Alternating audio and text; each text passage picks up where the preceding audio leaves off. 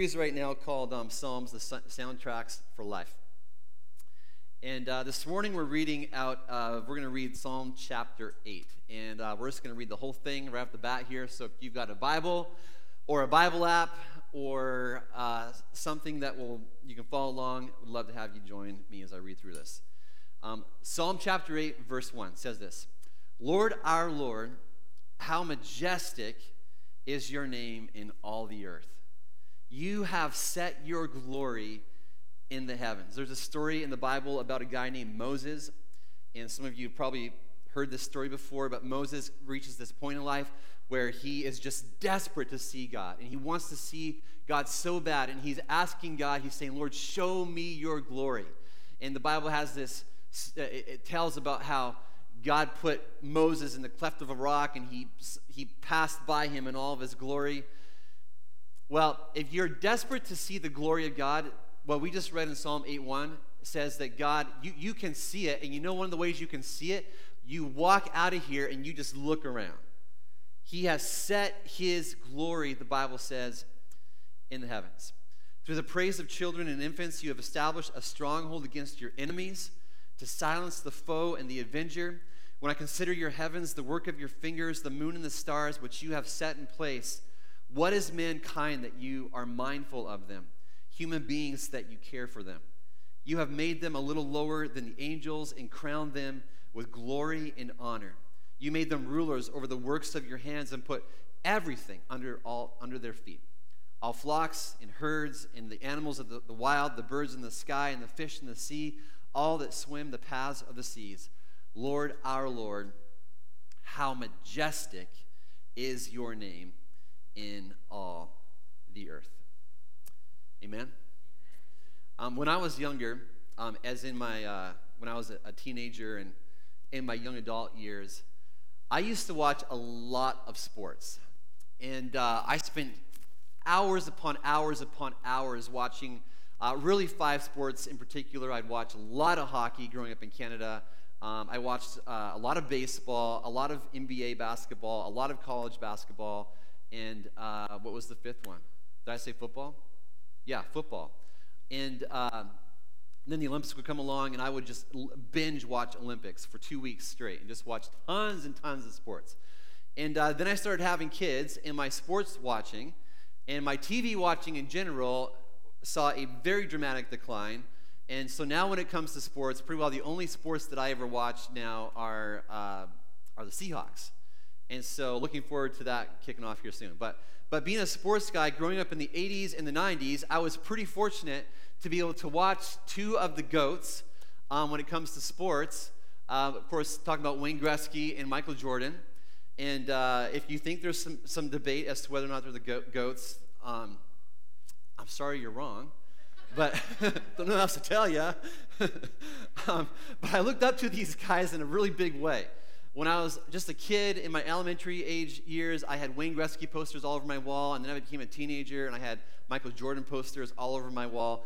These guys were my heroes, and at least until recently, this documentary on Michael Jordan came out, The Last Dance. I know some of you have seen that, and I had to watch it, and as I did, the glory of Michael Jordan specifically, shall we say, faded significantly, and it was surprising to watch this and just see how petty he was and how easily offended he was and vengeful. In fact, there's this line that he quotes over and over again in this documentary about, and it goes like this, just how somebody would do something or say something to him, and his line was, I took that personal.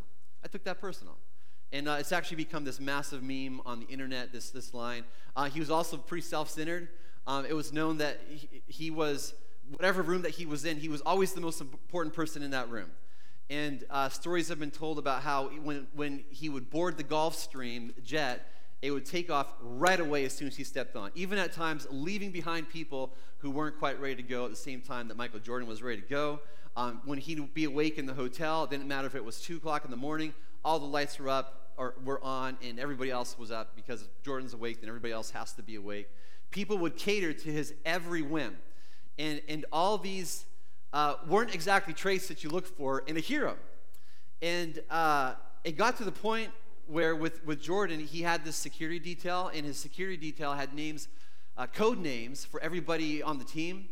And most of the code names they had were kind of silly code names like Venom, Butler, Harmony. But these wouldn't do for Jordan. No, they needed to have something that carried a little more weight, a little more importance, a little more gravity. And so they gave him the nickname. Does anybody know what this is? You get 5 bonus points if you get it right. Yahweh. He wanted to be called, he was called Yahweh. The name for God himself that we find in Psalm chapter 8. And as great as athletes like Jordan and Gretzky are, and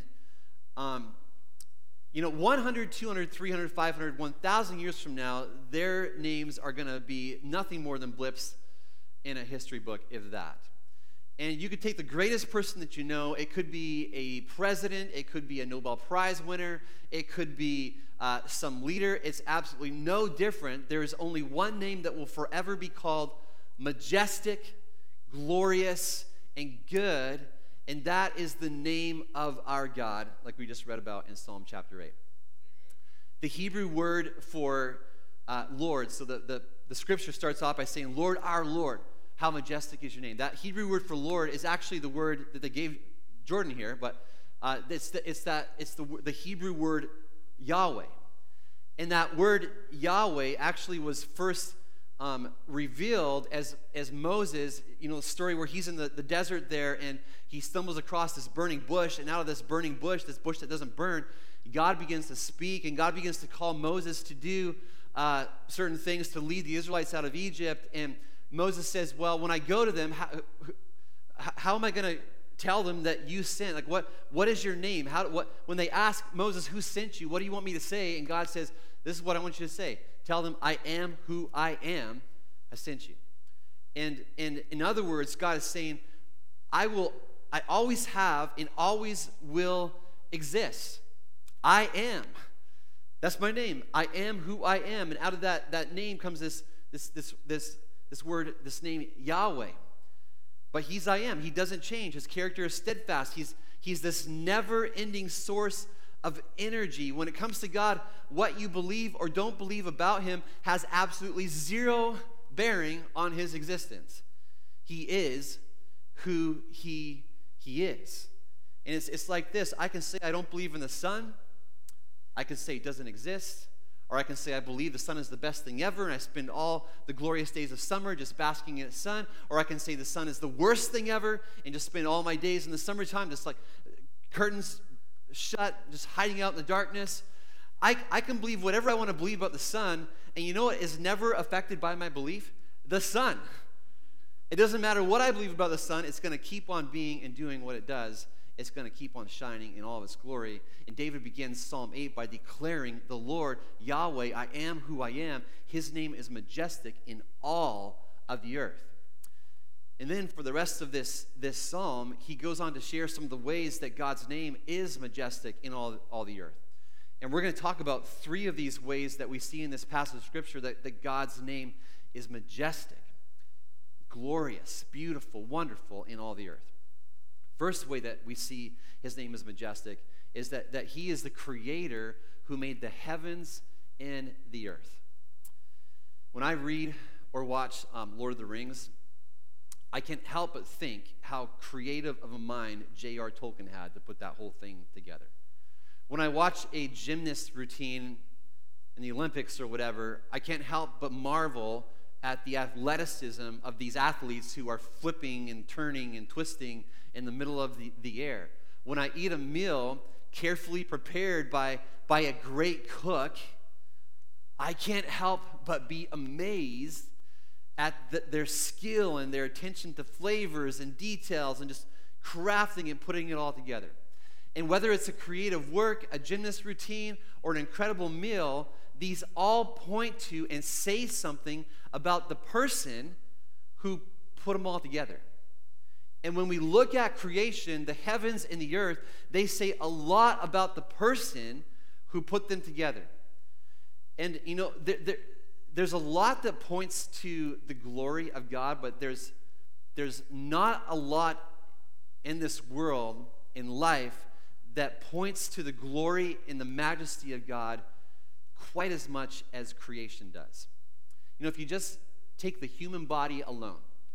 And we could spend weeks upon weeks unpacking all the complexity and how it's so intricately and wonderfully designed by God, and just see there just the majesty of God. Let me just give you briefly some of the ways that your body points to the majesty and the greatness of God. Your brain has 10 billion nerve cells interacting in coordination to allow you to function as you do. 10 billion nerve cells. Your eyes have about 100 million receptor cells in each retina, which also contain 4 other layers of nerve cells. The system makes billions of calculations per second, not per year, per second. Your nerves in your eyes, cells, whatever, they're billions of calculations. Your heart is going to pump 3,000 gallons of blood today.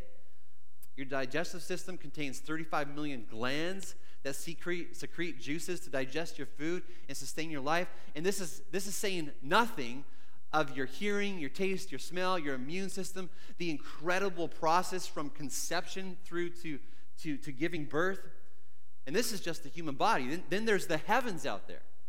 David just had to look up on a starry night sky where he would have never been able to see, according to scientists, more than 9,500 stars. It's all really that David knew back in the day, just that, wow, there's all these bright stars in the sky. But even then, just the sheer vastness and the complexity of it boggled his mind. How much more today when we know so much more about the vastness and the complexity of the universe that we live in. If you could travel at the speed of light, what's the speed of light? It's like a science test this morning. Speed of light, 186,000 miles per second. If you could travel at the speed of light, you know how long it would take you to get to the sun? 8 minutes, going 186,000 miles per second. And then to go from the sun to the center of the Milky Way would take about 33,000 years. And it's the Milky Way itself belongs to this group of some 20 galaxies. It's just incredible. I mean, we talk about these stats and you can't even, or these facts, and you just can't even wrap your mind around it. And God spoke, and out of his being, all of this was created. And David understood that the heavens and the earth were one of the most powerful displays of his glory. He saw it, and he knew that it pointed to not just the existence of God, but the absolute, indescribably great glory of God. It's why over in Psalm 19, he wrote this. He said, "The heavens declare the glory of God. The skies proclaim the work of his hands. Day after day, they pour forth speech. Night after night, they reveal knowledge. They have no speech. They use no words. No sound is heard from them. Yet their voice goes out into all the earth, their words to the ends of the world." Doing what? Declaring the glory and the greatness and the majesty of our Lord, our God. And you know what's interesting is that from the beginning of time, humanity has looked at all of that out there and come to the conclusion that there must be a God. It's actually only in recent history that philosophers, scientists have all seen all this and attributed all that to random chance, to an evolutionary process where nature supposedly creates rather than God doing the creating. And there's a lot of debate about whether the earth is young and whether the earth is old. I actually personally believe that there is room in the creation account for you to believe that God somehow worked through evolution. I personally believe in a 6-day creation, that's literal, that's what happened, but I think there's room for you to believe that somehow gradually it happened over time. But what you can't get around is that all of there's how could that possibly have happened unless somebody was behind the scenes making it happen? To believe that everything, the complexity and the intricacy of the human body in all of creation just sort of magically happened is something that actually requires more faith than the belief that it was created by God. Everyone who's listening, at some point, you have to step back and go, okay, how did we all get here? Whether you believe in God or not, you have to address that question. How did we all get here? How did we get here? And let me tell you this, just because some smart professors and people that maybe are very intelligent say it happened without God doesn't make that true. In fact, to say that everything got here by chance is just foolishness. It's foolishness. It's choosing to live completely blind to the obvious. It's no different than looking around at this building here and going, I choose to believe that this just got here by random chance over millions of years. You can believe that if you want, but it's pretty obvious that even this, with its small complexity compared to our bodies in the universe, got here because someone designed it and someone put it together. And when we stand before God, no one will be able to say, I didn't know you existed. Nobody. Nobody can stand before the maker of heaven and earth and say, I just didn't know you existed. There's going to be no excuse. In fact, the Bible itself says it like this. It says in Romans 1:20, for since the creation of the world, God's invisible qualities, his eternal power and divine nature have been clearly seen, being understood from what has been made, so that people are without excuse. It's clearly seen. It's clearly seen. And the existence of God is in plain sight, and the more science uncovers the mysteries of the universe. Sometimes you hear people say that science and Christianity are opposed to each other. I don't know who came up with that line, but it's so not true. The more science uncovers the mysteries of the universe and the complexity of the human body and DNA and all this kind of stuff, it reveals the impossibility of everything just magically being here without an intelligent designer. It does. Which then begs the question, well, okay, if it is so obvious that someone put this all here, if it points to a God, then why do so many people still not believe? There's this guy named Richard Brooks, and we talked a little bit about him in a series we did a few years ago, but he spends his life defending Christianity on university campuses. And he often runs into opposition to the belief that God put everything here. And of course, right away, first year of university, I remember going through some of Tori's books from Wazoo in her first year, and it's just inundated with teaching and around anthropology and all this, and how that just was evolution. There's no God in any of it. And so this guy Richard Brooks, he often defends Christianity, and when it comes to that question, well, why do so many still not believe? He explains why, and this is what he says. He says, I've been challenged repeatedly on university campuses with this challenge. You're going to have to prove to me that God exists and Christianity is true. Then his response goes something like this. He says, well, if I do, will you believe in him and follow Christ? And when they say no, I respond, your problem is not a lack of information. If you have all your questions answered and still don't believe, then your real problem is spiritual, not intellectual. And creation in modern day science provides more than enough information. No, the problem isn't that we don't have enough information about the existence of God in us and in everything that he's created. The problem is that people don't want to have to deal with God. They want to have to deal with God. The Bible makes it very clear, and you just have to dig into some of the facts about the human body in creation to see that the heavens and the earth, all of creation, silently shouts, there is a God. And not only does it silently shout that there is a God, it also silently shouts, this God, he's pretty majestic. He's pretty powerful, creative, great, all-knowing. We could go on and on. So the first thing that we see here in this passage about the greatness of God is that, about the name of God and why it's great, is that creation in heaven, in the heavens and the earth, we see just how majestic and powerful he is. Next, we see the majesty and greatness of his name and the way that he works through weakness to accomplish his plans. The Bible says that through the praise of children and infants, you have established a stronghold against your enemies to silence the foe and the avenger.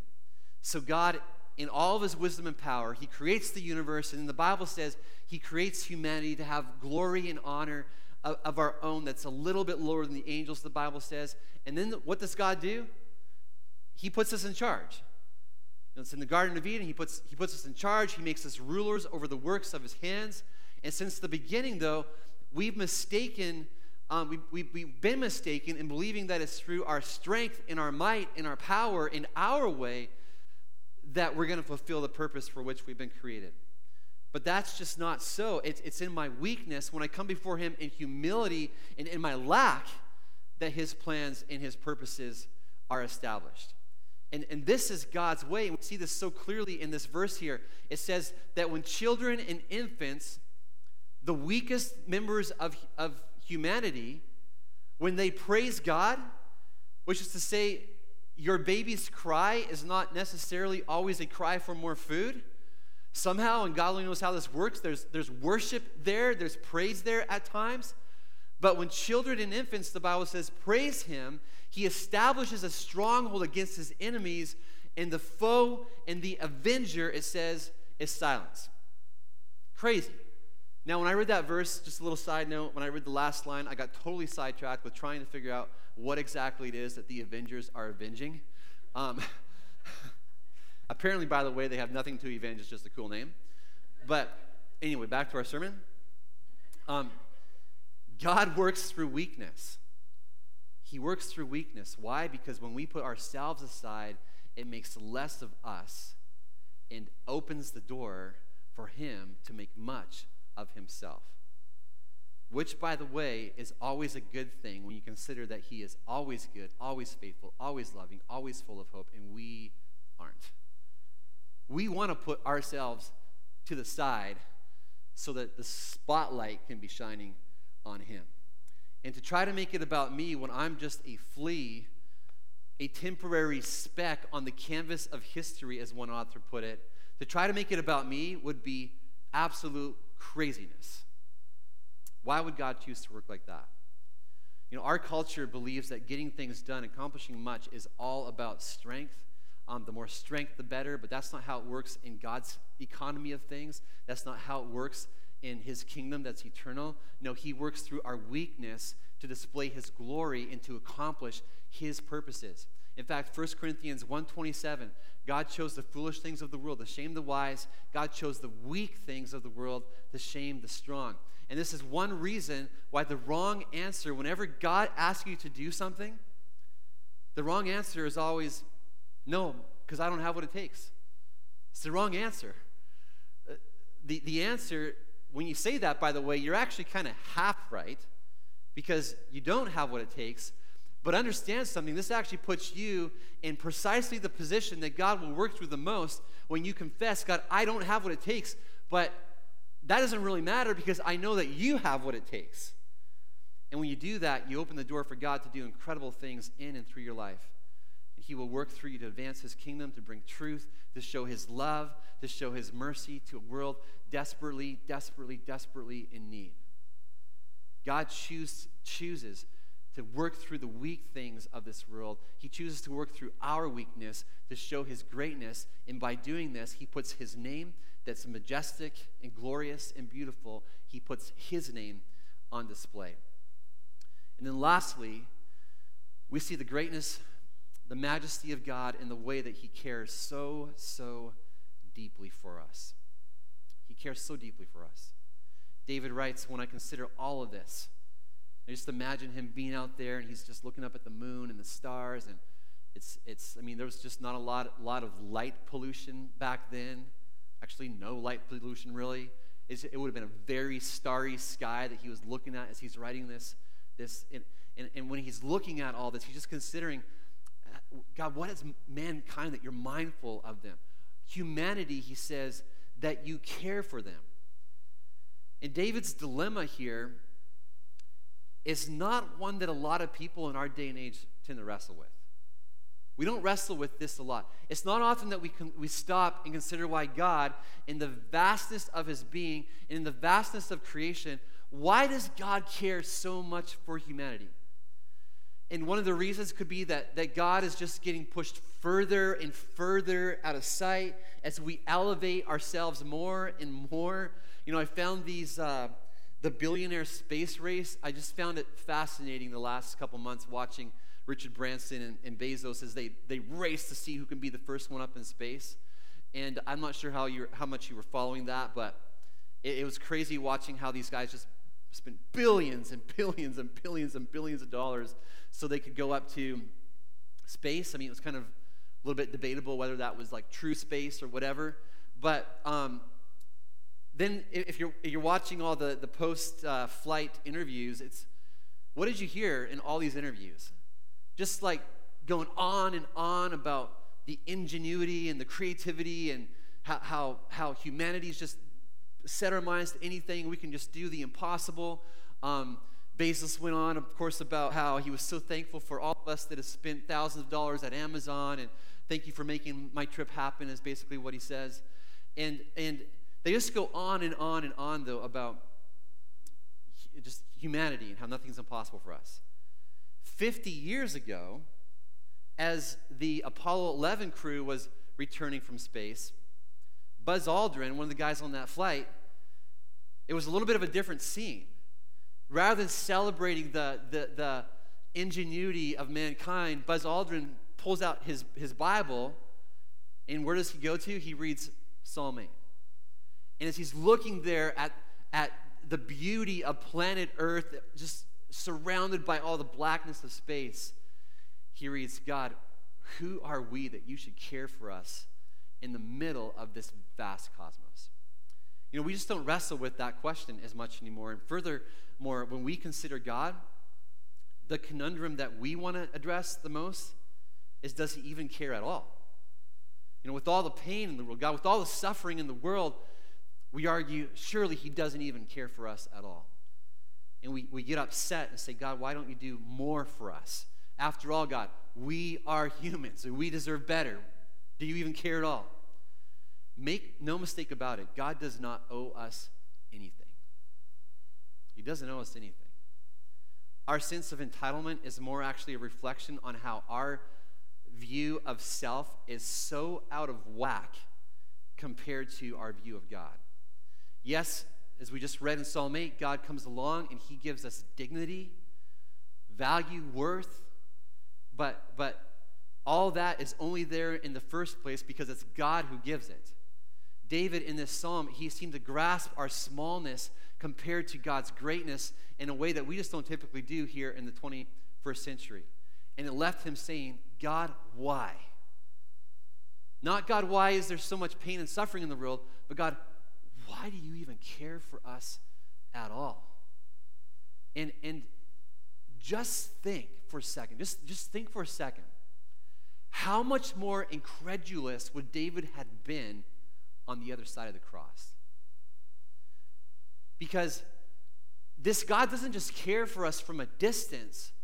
No, this God who created us and who created everything out there, who's all-powerful, all-knowing, who's never changing, this God, he doesn't just care for us from a distance. No, this God cares so much for humanity that when he saw us in our sin and brokenness, he doesn't just wipe us out or leave us just condemned and broken. No, this God cares so much that he steps down into his creation. He becomes one of us, and then he gives his life on a cross, opening the way for us to know him and have eternal life. You see, Psalm 8, it needs a Savior. It needs a Savior. Because this God, he's majestic and he's powerful, and he strings up the stars and the galaxy, and he creates us. And then what does he do? He comes along and he says, I'm gonna make you rulers of everything. Everything. And then what did we do? We messed it all up. We messed it all up. We've turned our back on God. We've denied that he even exists. We've decided to do things our way. And in effect, you know what we've chosen? We've chosen pain, suffering, and death. But thank God that he cares so, so deeply for us, that he didn't just leave us there. Instead, he does the unthinkable and lays down his life for us. Forever answering the question, where is God in our pain and suffering? The answer to that question is he's right there with you. He knows pain and he knows suffering because he went through immense pain and suffering so that you could have the life that is found only in him. And in Psalm 8, it's interesting in this psalm, we're actually never called to do anything. In a lot of the Bible, you read, even the Psalms that we've read so far, there's almost like a call to maybe hide in him. He's your refuge. He's your strength. Run to him. Lift your eyes up to the mountains. That's where your help comes from. Be like that person that's a tree that's rooted deep, meditating in God's word. But in Psalm 8, there's no next step in Psalm 8. Read the whole thing. There's no, hey, here's what you need to do. And why is that? It's because in light of who God is and all that he's done, there is really only one response that's adequate. And that response is worship. It's pure, simple, God-glorifying worship. God, your name. Lord, our Lord, how majestic is your name in all the earth. Would you pray with me? Heavenly Father, this morning, God, we lift you up on high. There is nobody like you. And Lord, this morning, or God, whenever this is being watched or listened to, God, there's somebody listening right now who just needs to know how great you are, how powerful you are, how majestic you are. God, maybe they're looking at their own life and how it just feels like it's crumbling around them, how it's just broken. And God, they just look at their own life and they just think, oh, it's such a mess. God could never do anything in and through my life. And God, they just need to know this morning that you are a great God, a God who specializes in taking us in our brokenness, in our failure, in our sin, in healing us, forgiving us, and then redeeming our lives for the sake of your great name. God, I ask that you would give somebody, God, just an incredible amount of hope in the God that we serve. And then, God, there's maybe somebody that is listening to this who is just feeling abandoned. God, maybe they are going through a valley of some sort. Maybe they're just going through some kind of just difficulty, hardship in life, and they're feeling abandoned. And God, what they need to hear from you this morning, God, just how much you care for them. You care so, so deeply for us that, God, it makes no sense. Makes no sense. Makes no sense, especially in light of our sin, especially in light of the way that we have turned our back on you and betrayed you. God, it makes no sense, God, that you would care for us, and yet you do. Because you're a God who is love. You're a God who loves us when we're at our best. You're a God who loves us when we're at our absolute worst. You're a God who cares so, so deeply for us. And God, I pray that you would just speak so clearly, God, to someone here today, God, who just needs to hear that you're a God who cares. God, help them to see that and to know that about you. And God, may it give them, God, hope. May it give them healing. May it give them the strength they need, God, just to fall at your feet and surrender their lives to you. God, you are so good. You're so great. You're so great. God, may our lives, Jesus, be a reflection of that. God, not because we're so special. God, not because we've got it all together. God, not because we've figured it all out, but God, may our lives be a reflection of that, because we, in our weakness, just keep on saying, it's all about Jesus. It's all about Jesus. It's not me. It's all about Jesus. It's not anything that I've done. It's not about me. It's because of you, Jesus. God, may our lives constantly be reflections of your glory. God, may our lives constantly point people to you. God, I pray for our church. God, may we be a church, God, that glorifies your name, a church through which your name is seen as majestic and beautiful and glorious, not because of us, but because we've gotten out of the way and have let people see you. God, we need your help to do that. We need your strength. We need your wisdom. But God, we're asking that, Jesus, God, the world around us, God, would see you through our lives. Pray all these things in your name, Jesus. And everybody said, amen.